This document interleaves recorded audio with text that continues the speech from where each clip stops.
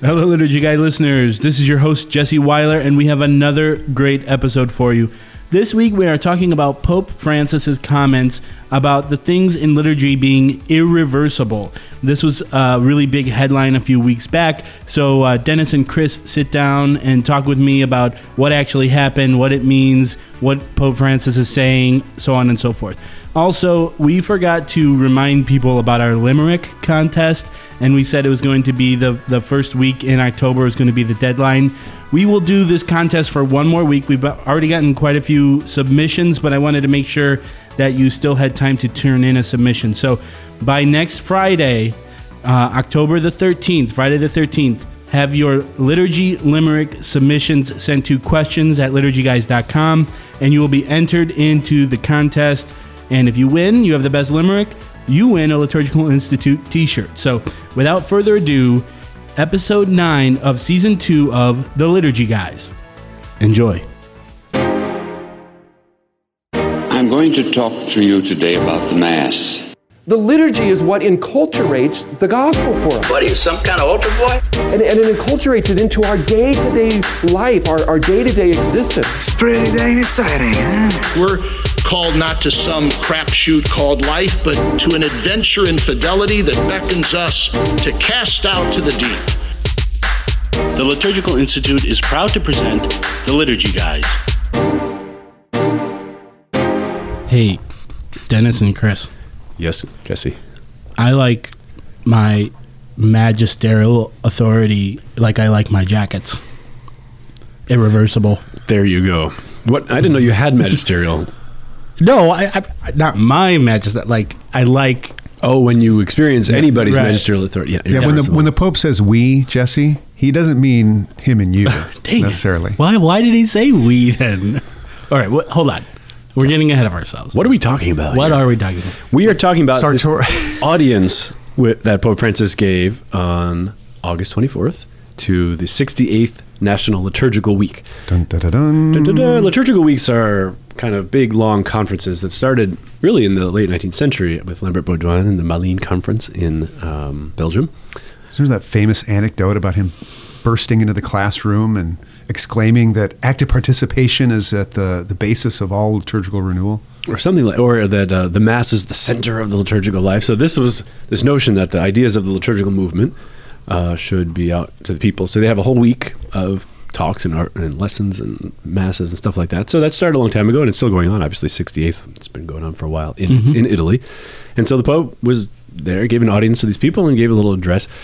However, the reason anybody is talking about this is because, Chris, the famous line that the news made a big deal out of. If anybody's heard anything about this, it's this line that he says, he and Jesse, can affirm with certainty and with magisterial authority that the liturgical reform is irreversible. Right, so it's your favorite kind of magisterial authority. And irreversible. coats. Right, and you would, if any magisterial authority, by definition, the magisterium of the church, you don't want to be reversible.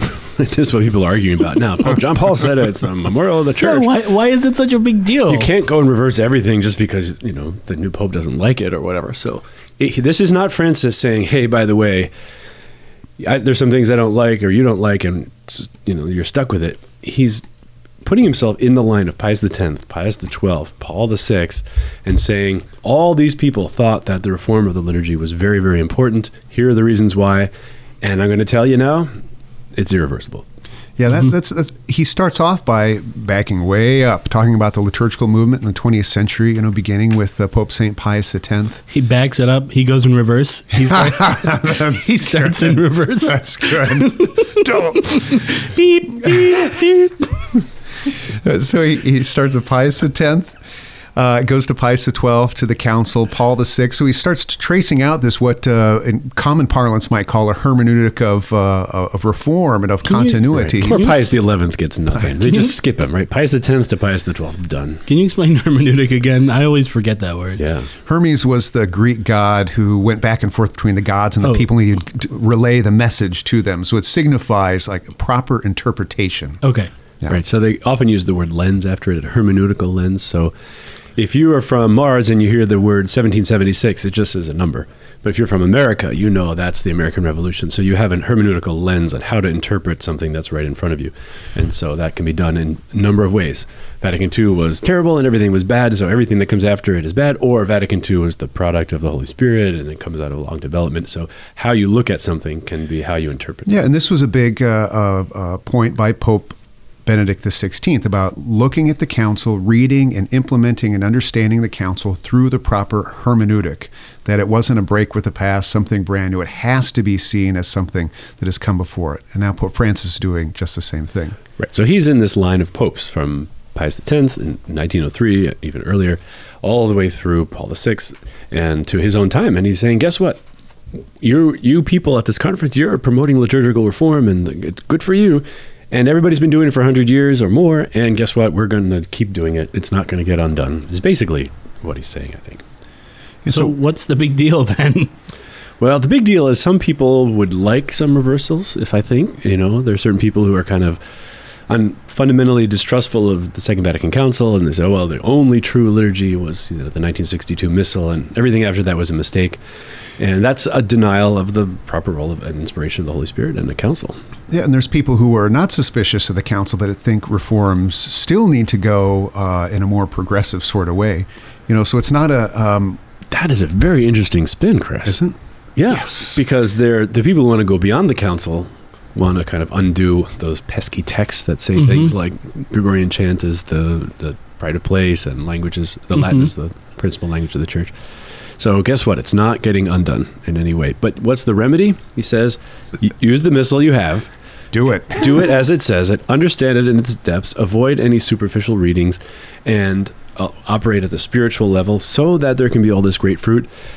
Who would have signed on to that claim, Chris? Well, that's Pope Benedict, right? Well, Pope Francis is the one who said it, but it could have been Pope Benedict. It could have been John Paul. John Paul said it a number of times. A lot of people would have said that. Right. So this is the context. People just get the soundbite. Oh, Pope Francis says irreversible. Well, what does that mean? And then you read the document, and it's actually a pretty, how would you say, Chris? Unremarkable? Yeah, it's a straightforward statement of basically everything every pope has said for the 20th century. Yeah, I think if it's a challenge to anything, it's not to ongoing or reversible liturgical reform. It's about we need to go deeper and we need to change our own mentalities. He says at one point, reforming the liturgical books does not suffice to renew mentality. And liturgical education is an ongoing thing that has to happen with pastors and laity. So it's the people who celebrate and who use and who minister to the books. They themselves need to keep being formed by them and by the living right. It's funny because what he's asking us to do, we are doing right now with his document. Well, we hope so. But he says, and Dennis, I wanted to ask you these things. Oh, good. He says, today there's still work to be done in this direction of, kind of deepening. And that was a key word that Pope John Paul II would use. We're not changing like we can't speak of change like we would have 50 years ago. Now the term is taking the seed that's been planted and go ever deeper. But Pope Francis says to do that, there's some things we can do. So, for example, rediscovering the reasons for the decisions taken with regard to the liturgical reform. I think that's very important. When you deal with young people, especially, maybe they had bad. You're not young anymore. Oh. They may have had bad experiences growing up with, parish liturgy that was not very transcendent, and then they go to extraordinary reform and they're like, wow, this is something I've been missing. That's a good start, but you really have to know if most, say, 98% of the liturgical scholars in the world at the time of the council thought reform was necessary. That was not because they were a bunch of radicals who wanted to undo everything.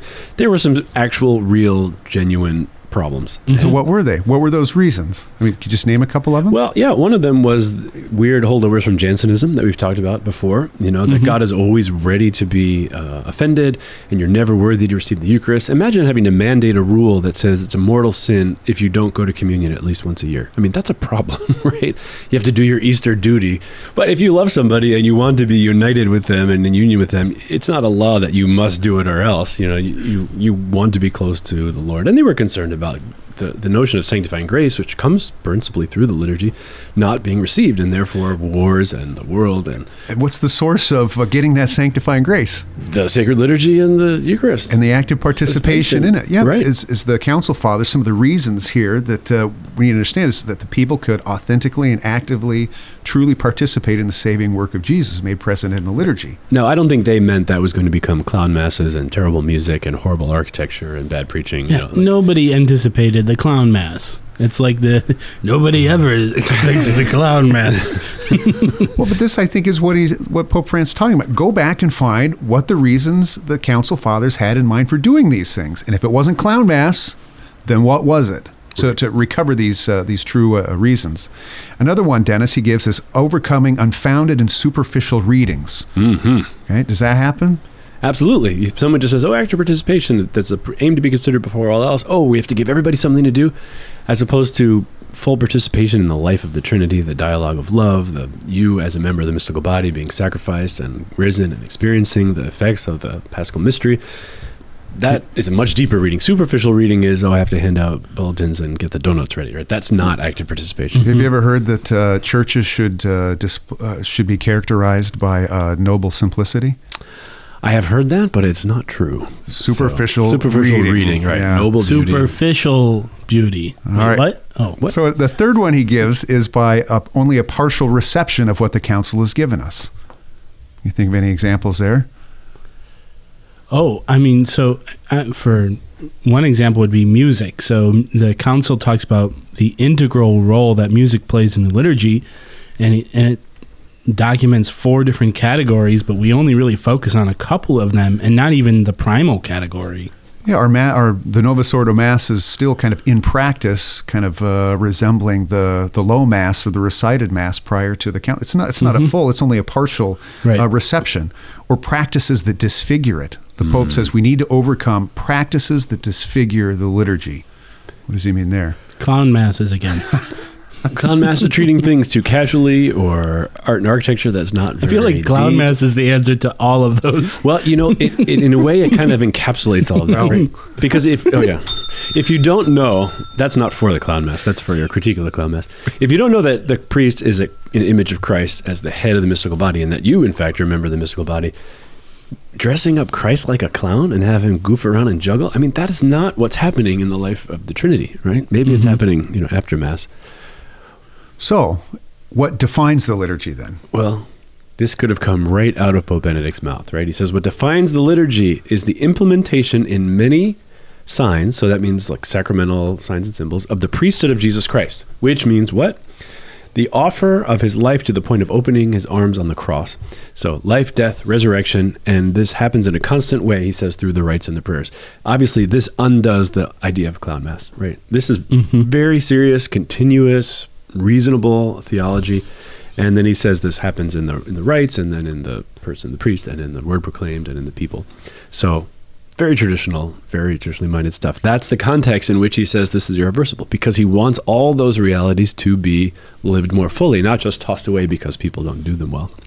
Yeah, Christ the high priest on the altar, the Paschal mystery, is the baseline of what happens at the liturgy. Yet, just in a larger context, I read something by Cardinal Gerhard Mueller, and I think Cardinal Sarah says this, Pope Francis said this before, there's still some necessary catechesis about the essentials of the liturgy that has to go on. Right? So, how in many Catholic consciousnesses is the idea Christ the high priest extending his arms, offering himself in perfect union to God the Father on behalf of the whole world.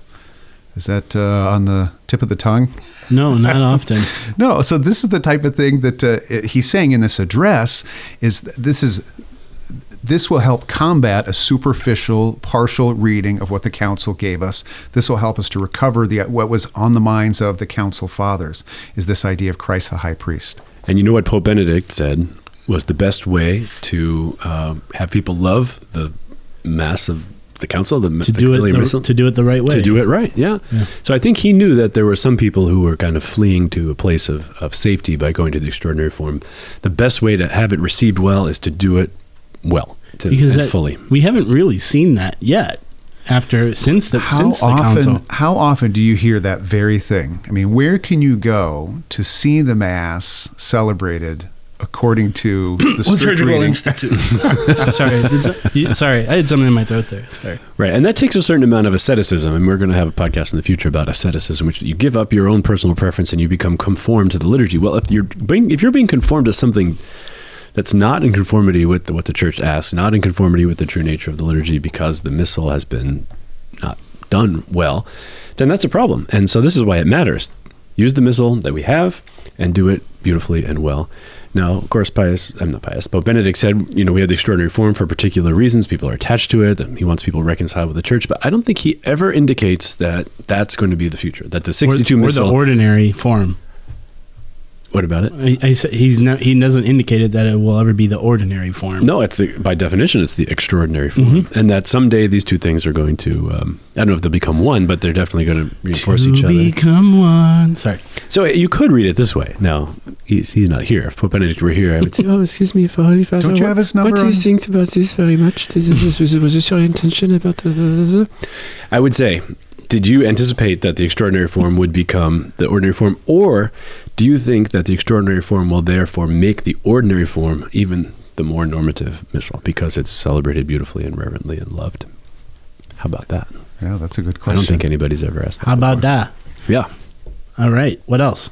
Well, this whole question of irreversible and magisterial authority is a bit confusing, I have to say, because usually there's a standard procedure for invoking magisterial authority, and that comes in different kinds of documents that have different kinds of names, and therefore they have different levels of authoritative insistence, right? So an apostolic exhortation is one thing, and a constitution of a council is another thing. I still don't know those things, but...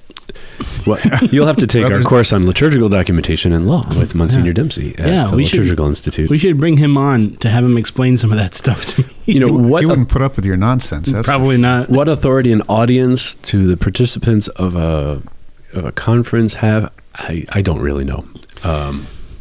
So I don't either, but I think maybe a helpful comparison is it was about a week or 10 days after this that he wrote another letter that kind of overshadowed this address. People talked about this pretty hot and heavily for about a week, and then it was on to something else, namely this motu proprio called Magnum Principium, where he changes the code of canon law. Oh, but we're going to talk about that next week. Yeah, we'll get into that next week. But I mean, just consider the types of addresses. I mean, this is an address to a variety of participants at an annual liturgical conference versus a motu proprio written on his own authority that actually changes the code of canon law. I mean, that's clearly something that is much more significant and important in terms of authority and the acquiescence that... Right.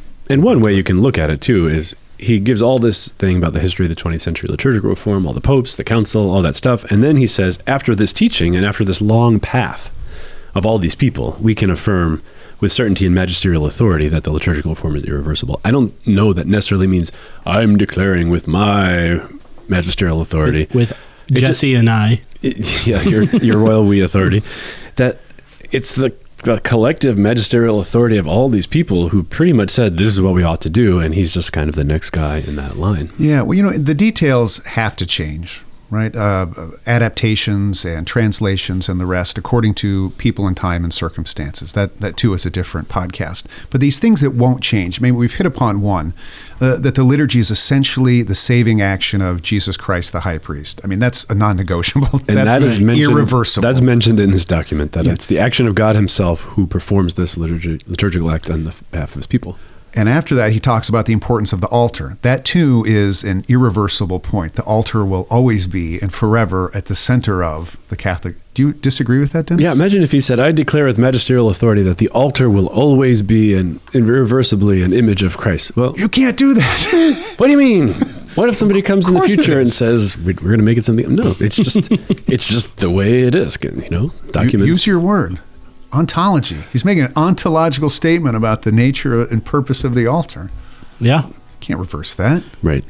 Although I suppose they could have Vatican III and just decide as a group of bishops that the 1962 missal is the new missal again. Well, didn't you say that? But if he did, the altar would still be at the center of the... Chris, didn't you say there was some document that came out that this missal will never change and it will be... What was that? People like to hang their hat on... Council of Trent. Yeah, we're truly prepared. I think it's in 1570, this document called Quo Primum. It's by Pope St. Pius V. And this is the...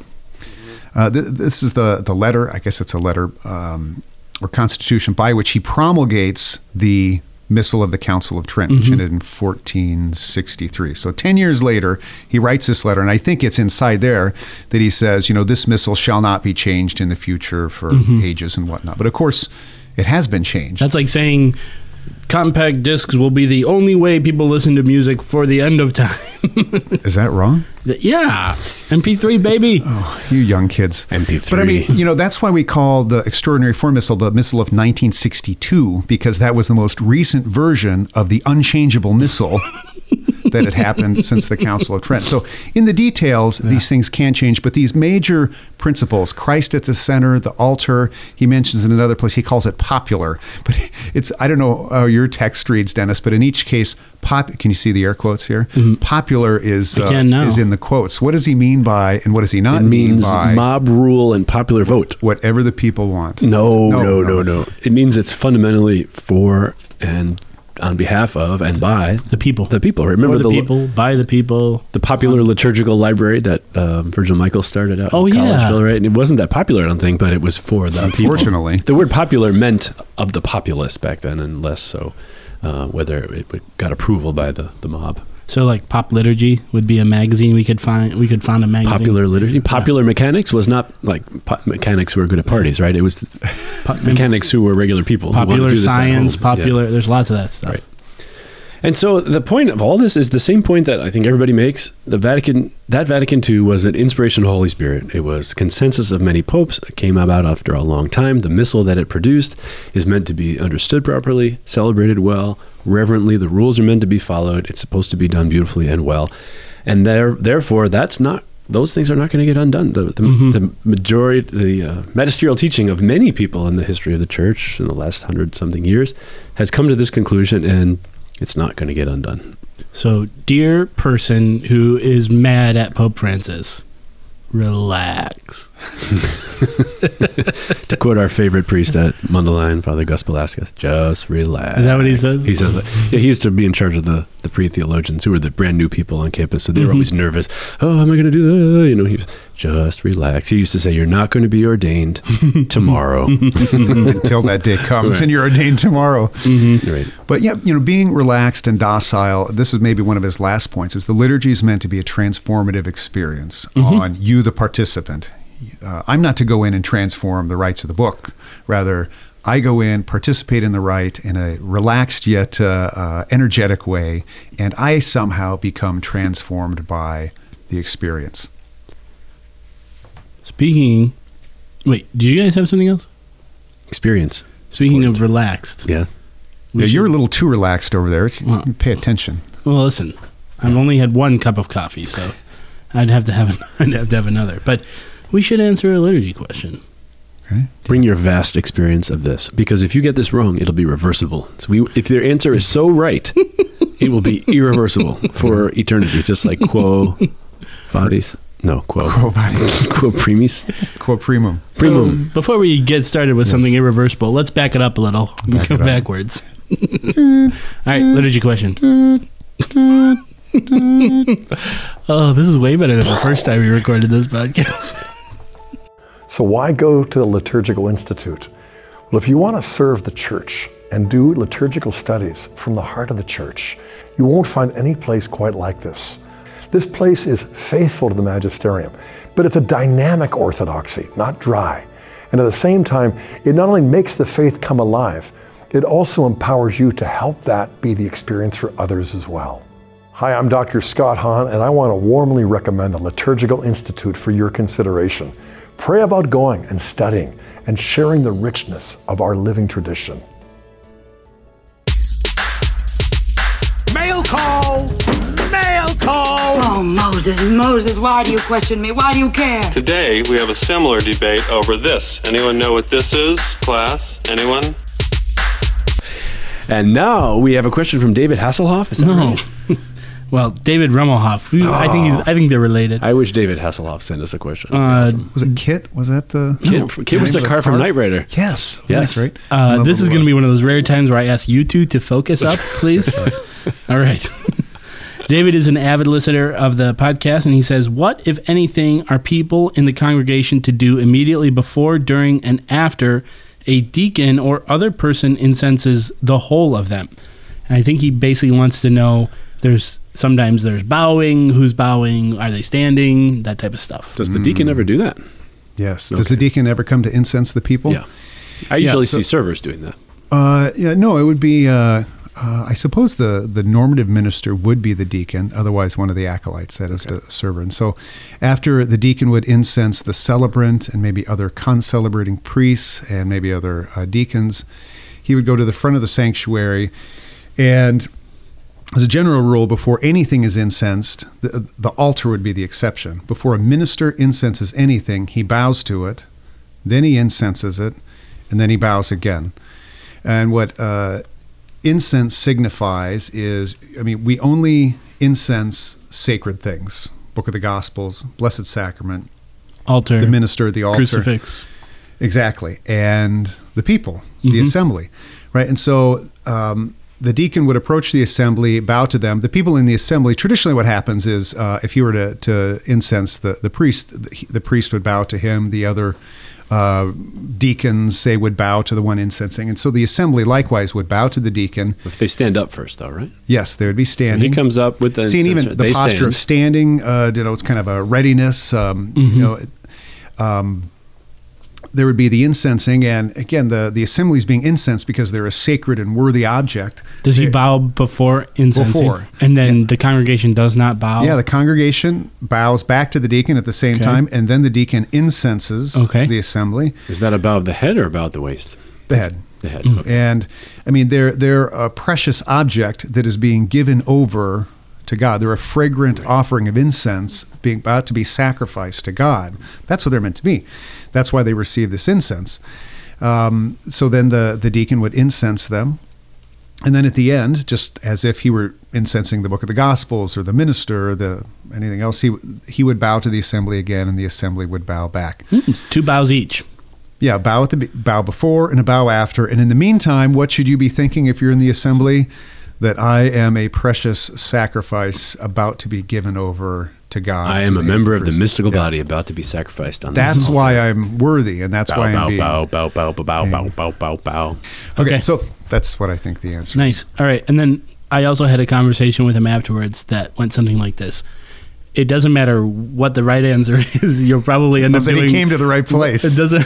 It probably, your congregation will do whatever it wants to do anyway. But knowing that, that's a question I've actually had for quite a while. But sometimes the congregation doesn't know what to do. Well, sometimes congregation doesn't know what to do because they never see or smell incense. And so it's too foreign. Do it every week, people will figure it out. Yeah, but the details is one thing, but the real spiritual content is the other. Sure. And that's really what people should see. Great. All right, David, I hope that answers your question. And if you want to ask us a question, you can email us at questions@liturgyguys.com. Thank you, and God bless. The Liturgy Guys is produced by the Liturgical Institute. If you like what you've heard today, like us on Facebook and follow us on Twitter. And be sure to check out liturgicalinstitute.org to discover more about our degree programs, public events, and publications. Refresh your soul and renew the church at what Bishop Robert Barron calls one of the very best places in the country to receive formation in the Catholic liturgical tradition.